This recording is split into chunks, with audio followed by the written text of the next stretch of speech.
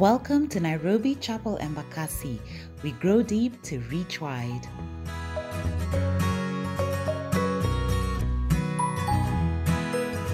And I would like us to head into the book of Luke, chapter number 8. Luke, chapter number 8, verse number 4. It's a common verse, it's a common parable that we are all known for.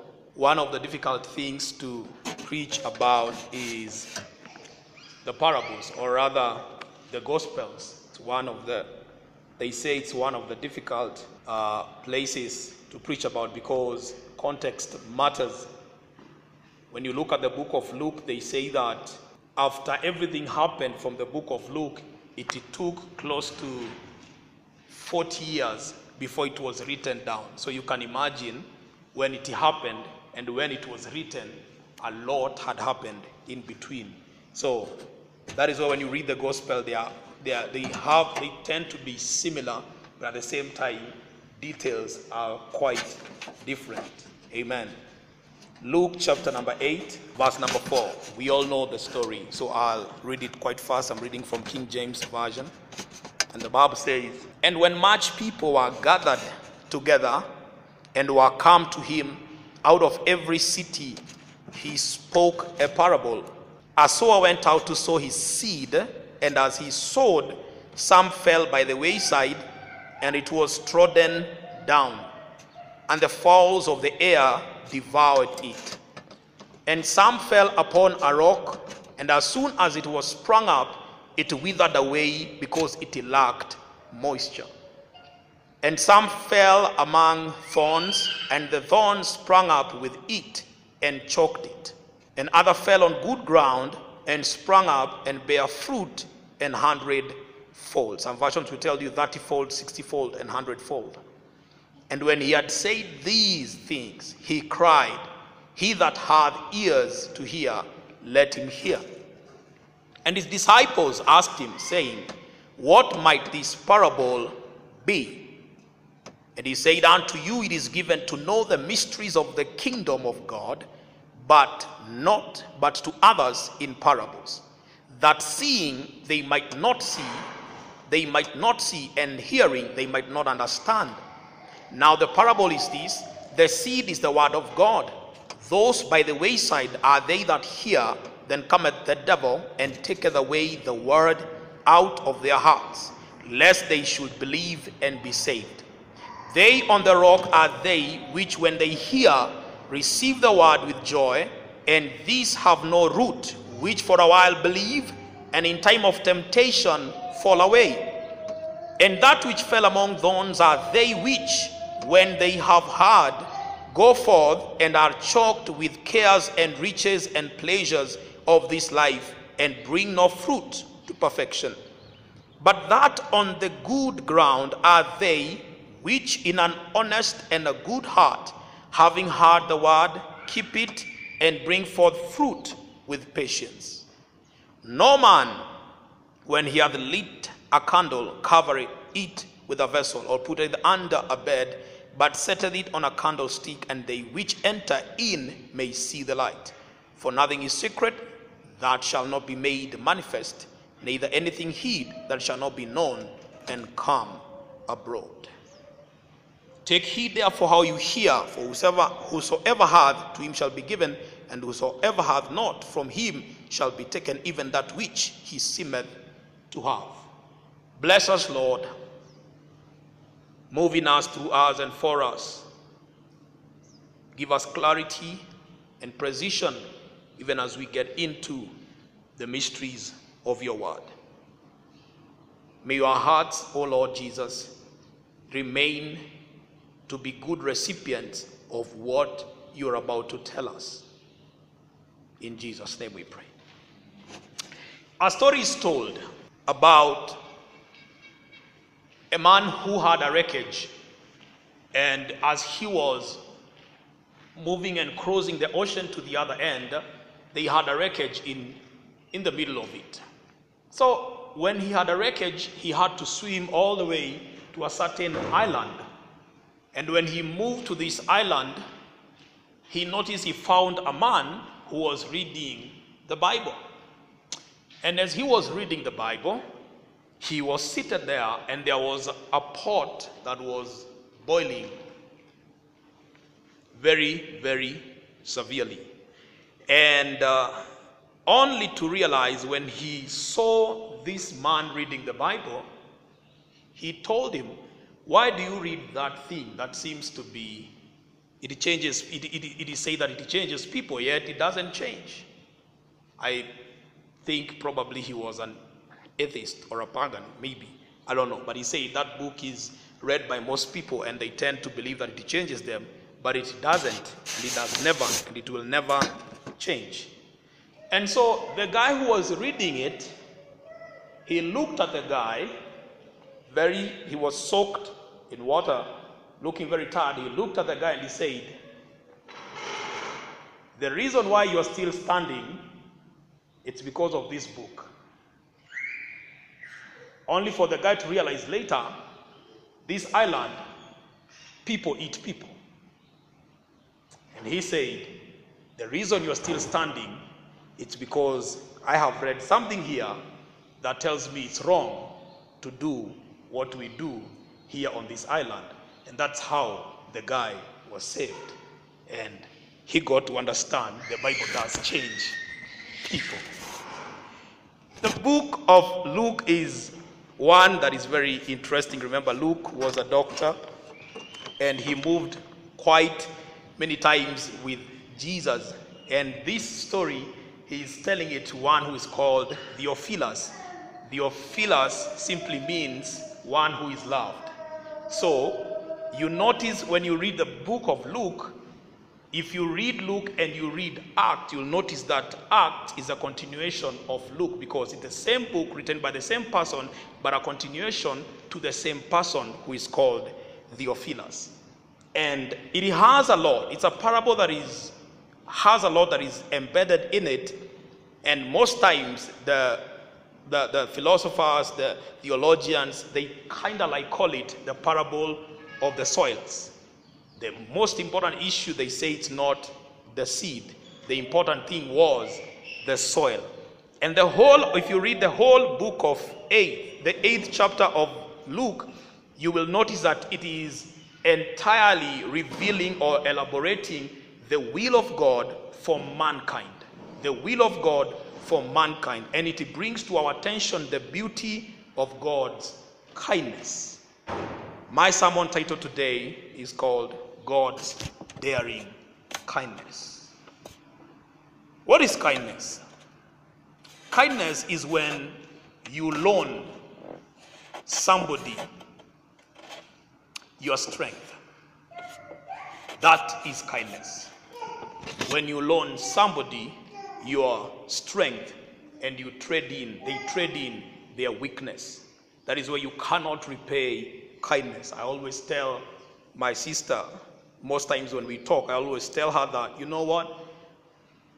When you buy somebody lunch and they didn't have food, they never had food, and you bought them lunch or you did something for them that required you to give money, remember, you didn't buy them food.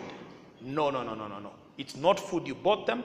It's a moment that you helped someone in their lives. They may repay you back, but they cannot give back the moment. Is it making any sense? They may give back the money, they may give back what you loaned them, but they will never give back the moment. That is why gratitude goes way deeper.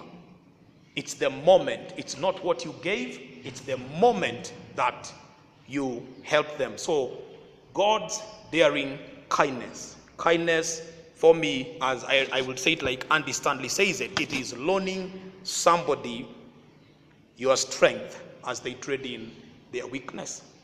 And so when we read Luke chapter 8 verse 4 to 15, we notice that he breaks down the parable to help us understand God's heart concerning his children.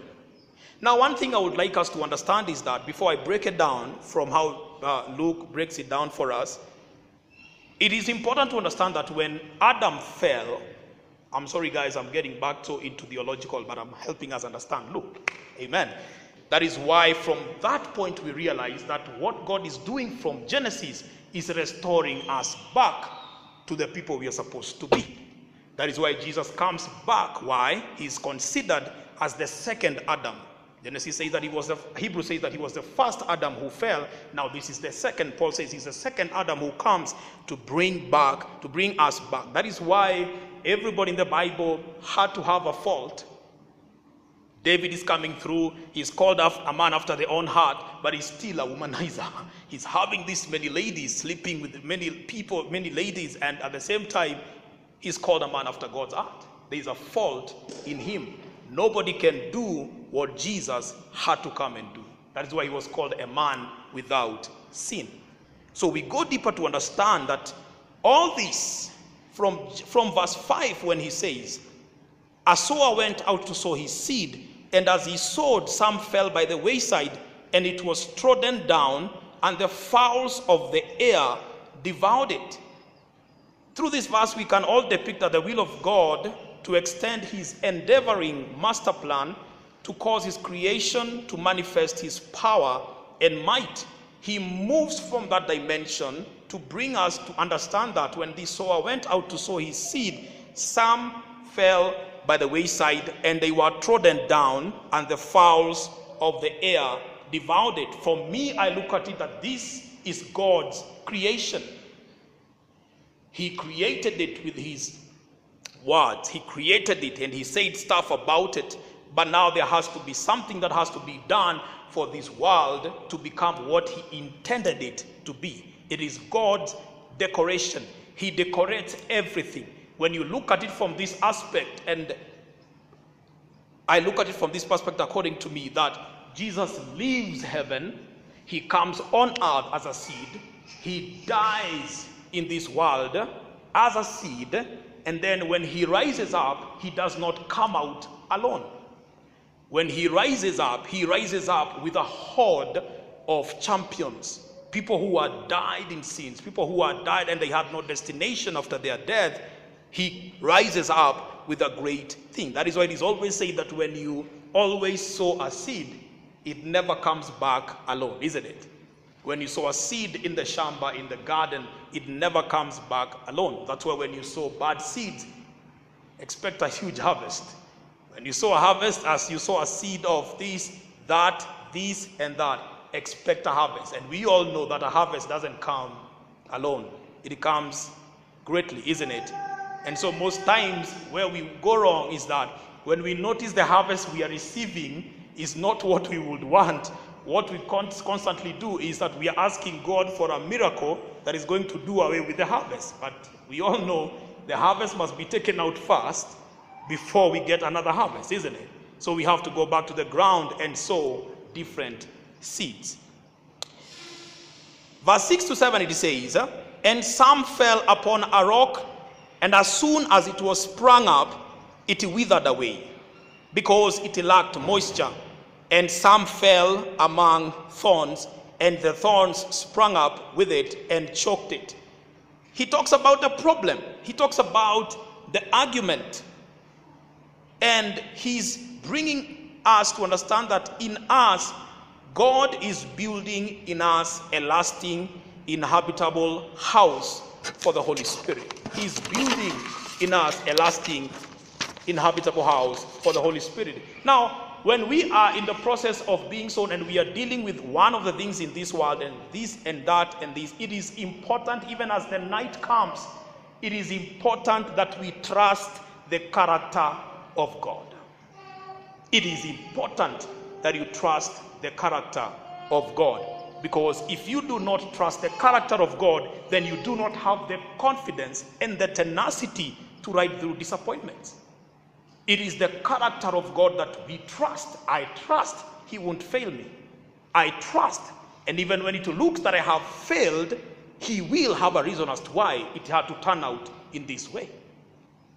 The character of God, the attribute of God, these are the ones that God wants us to trust in. Trust me that I will not fail you. Trust me that I've got it all figured out for you. Trust me that everything will work out for your good. Trust the character of God. And one of it is that every spirit, the Bible says that God, there is 7 spirits of God: the spirit of understanding, the spirit of God, the spirit of knowledge. They are all in the book of Isaiah chapter 11. And it says that every spirit of God will always look for an expression. Every spirit of God, be it understanding, it looks for expression. And those people who are supposed to express the will of God, it's us. That is why we notice he says that, and those that failed on this, something came in from verse 6 to 7, and it ate them up, and they could not. The Spirit of God will always look for expression. Have you ever noticed that even when it is nighttime, and when I talk about nighttime, I'm talking about the times when you feel your idea, your profession, your gift is going through a nighttime. Because everything on this earth, be it you, be it an idea, any expression of God will have to go through a nighttime and a daytime. And nighttime is when you do not understand stuff. And nighttime is when you feel anxious. And nighttime is when you don't feel like you even trust God. And nighttime is when everything is falling away. That's a nighttime. And I was perusing through my scriptures, and I realized when we talk about this guy Jacob wrestling with an angel, it is said that he was what we call men who are in form of men, but they are angels. You look at it and you notice in reality it is not Jacob who was wrestling the angel. It was the angel wrestling with the man, because it is during nighttime that God gives us dreams. It is nighttime that we get inspirations. It is nighttime that we get to understand. Even your body knows that you need to rest for you to grow. You need to rest for you to think. You need to rest for you. Your body gives you warnings. It gives you those bells and tells you, can you sleep? I need to work. You've worked the whole day. Now you need to rest. I need to work. Digestion tells you, sleep, I need to work. Give it a rest. Don't watch movies all night. Don't do that. Let me do this. And during these times, even when we feel like giving up, when the enemy is always whispering to us about giving up, one thing the enemy never whispers to you is about the timing of God.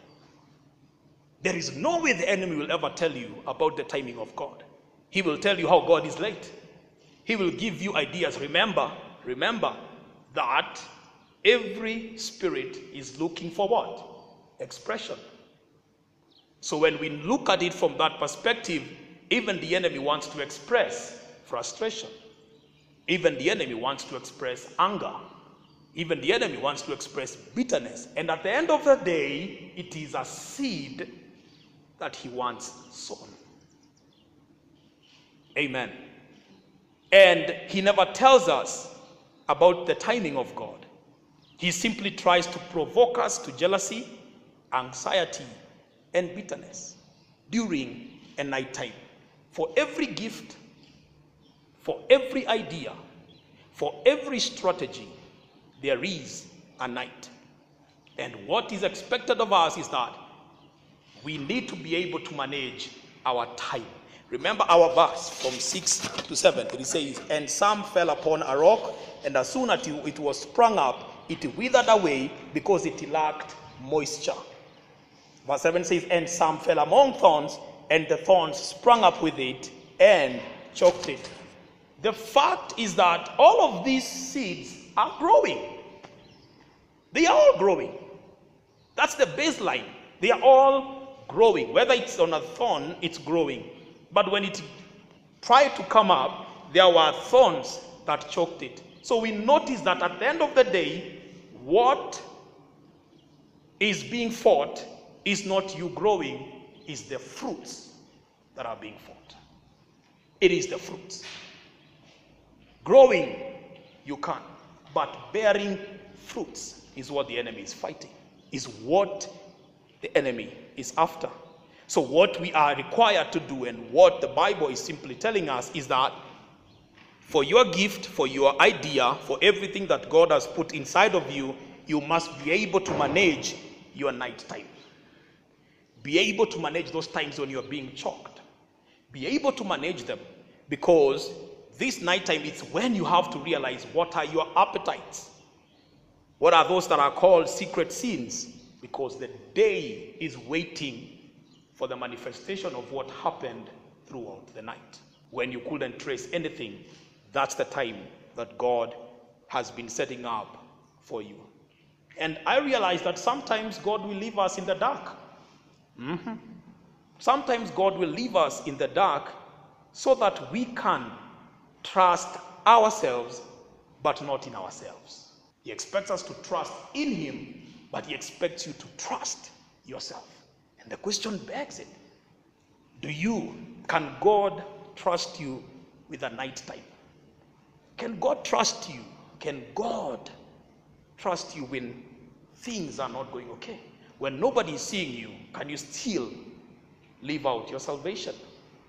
Can you still trust Him when you don't see ahead?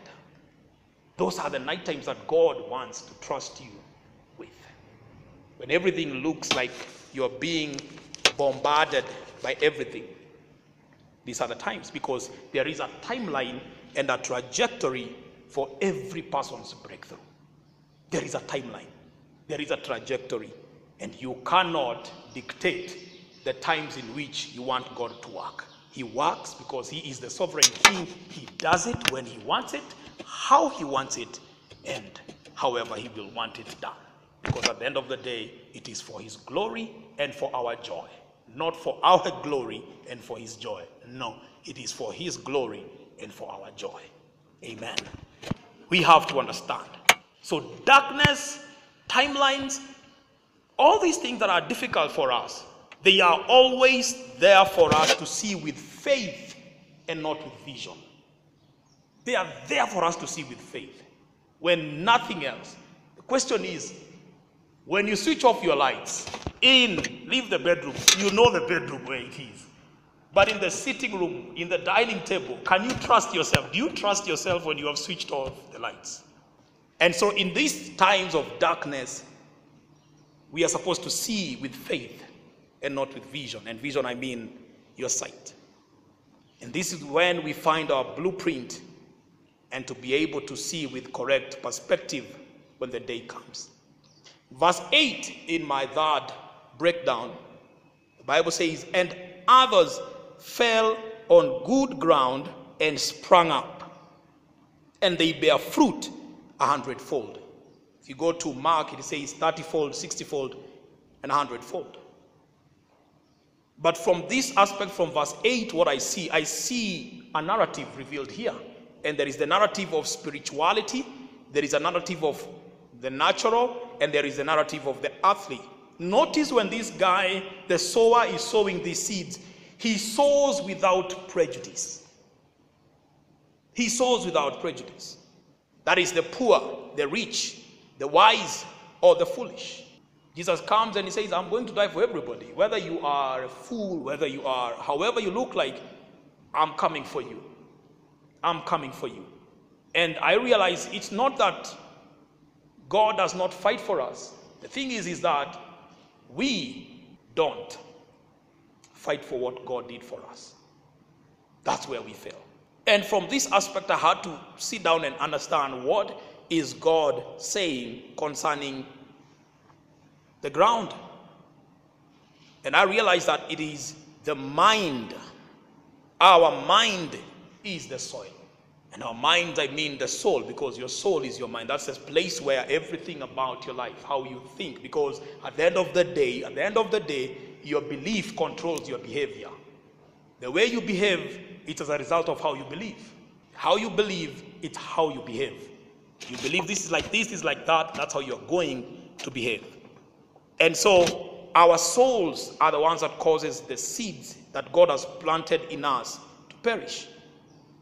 And when we are in these times, when things seems to be very, very, very difficult, our souls are the places where everything happens, our souls. And how do we help our souls become better recipients of the word of God? How does that happen? This is how it happens. Our trust in God grows when we study the track record of God. That's how our trust in God grows. When we study his track record, what he did, what he's doing, and we can always depend on what he said he's going to do. We can always depend on that. And our confidence in God grows when we obey.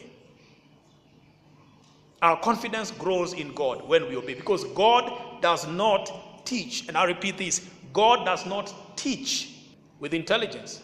No, God teaches with obedience. You can be as intelligent as you are, you can be as wise as you are, but if you do not obey, God can never teach you. It is obedience that causes God to teach us. It is obedience. God teaches through obedience. And lastly, in my last breakdown, is that God's kingdom technology will always invite us all to be part of that fulfilling journey. The third part was the everlasting purpose, where he fell on good ground, sprang up, and bare fruit 100-fold. Remember, we said that the plan is that we don't bear fruits. That's the plan, that we do not bear fruits. Verse 9 to 14, when he's now explaining that parable, I took it together and I called it, I just tagged it that God's kingdom technology will always invite us to be part of this everlasting journey. So how do we receive God? How do we receive the word of God? Because the word of God is the perfect and the standard measurement. We receive the word of God through our response. How do you respond to the word of God? We have records of people of one guy who was made dumb because he never received the word of God well. The father of John the Baptist, the Bible says, when he was doing the priestly work, and he was told, you're going to get a son in the near future. And the dude was astonished, like, what do you mean? Old and stricken in age? And he was astonished. And the angel said, you're never going to speak until he is born. I can imagine how he came out and telling people that God is able. Would you be able to tell God is able? He made you dumb until when you'll see the miracle. One of the factors that we notice from these scriptures is that, do you notice that the parables was being spoken to multitudes, but the explanations were being done to the disciples? He speaks to the multitudes about the parables, but the explanations, he brings them to the disciples, disciplined people. It is a clear understanding that God purposes to enlighten those who have faith in him, and also choose to believe in him. He wants us to understand that even the opposition of the enemies of the kingdom, and in spite of the moral failure, that the kingdom of God will always succeed. So what did he mean when he talks about the wayside? Who are the wayside that people walked on and the fowl of the air took the seed? The wayside, I explained it this way. The wayside is a mind that is trodden and hardened by the continual passage of evil thoughts.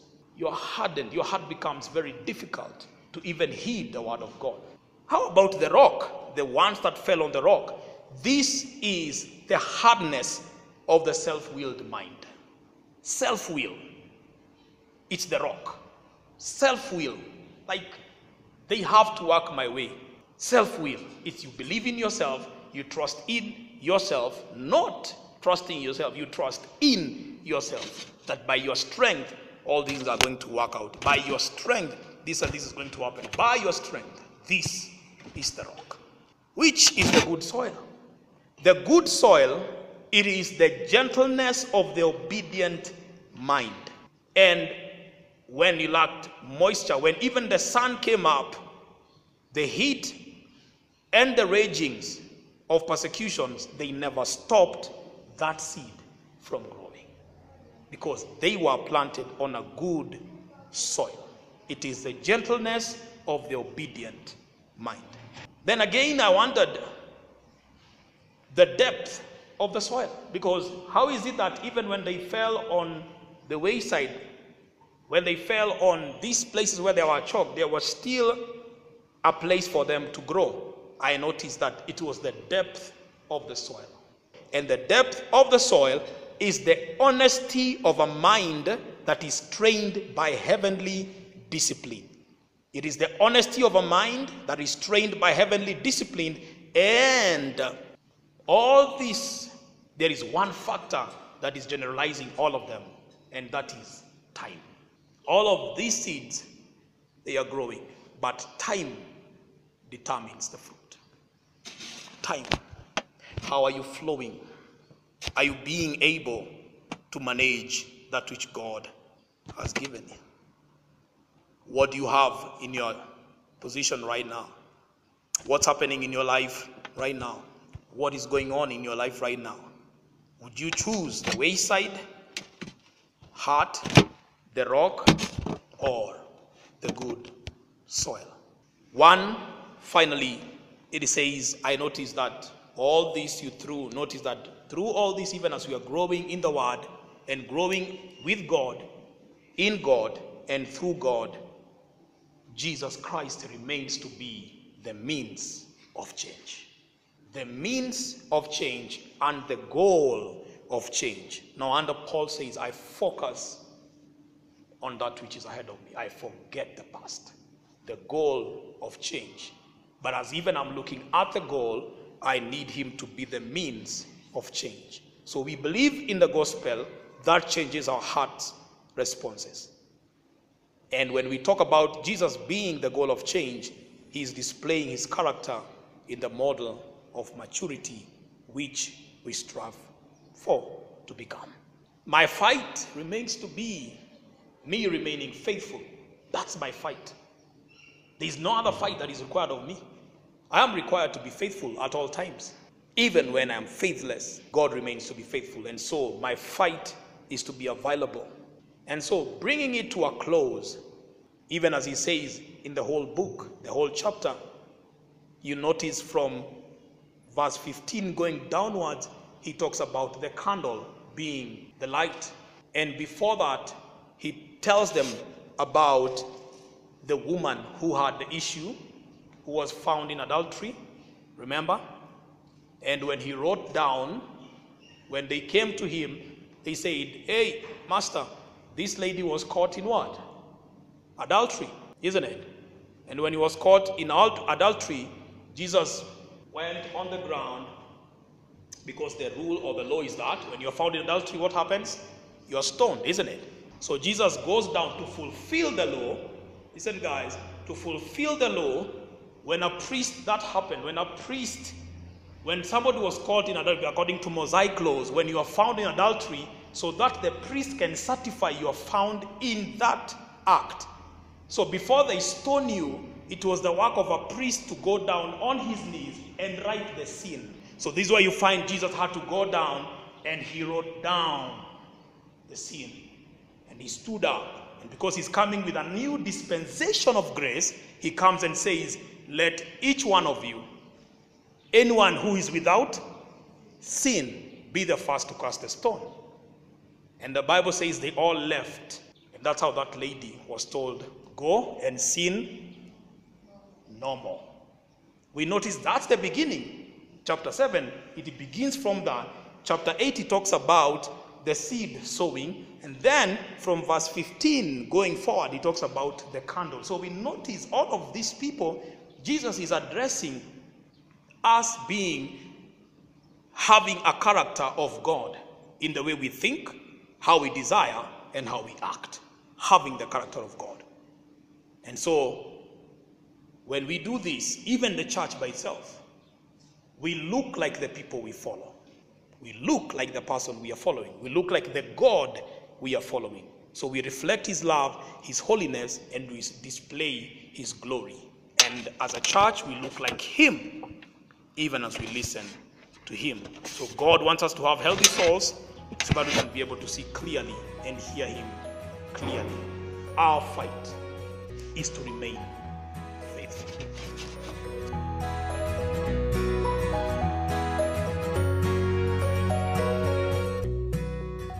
Join us every Sunday from 11 a.m. at Trubani House off Airport North Road.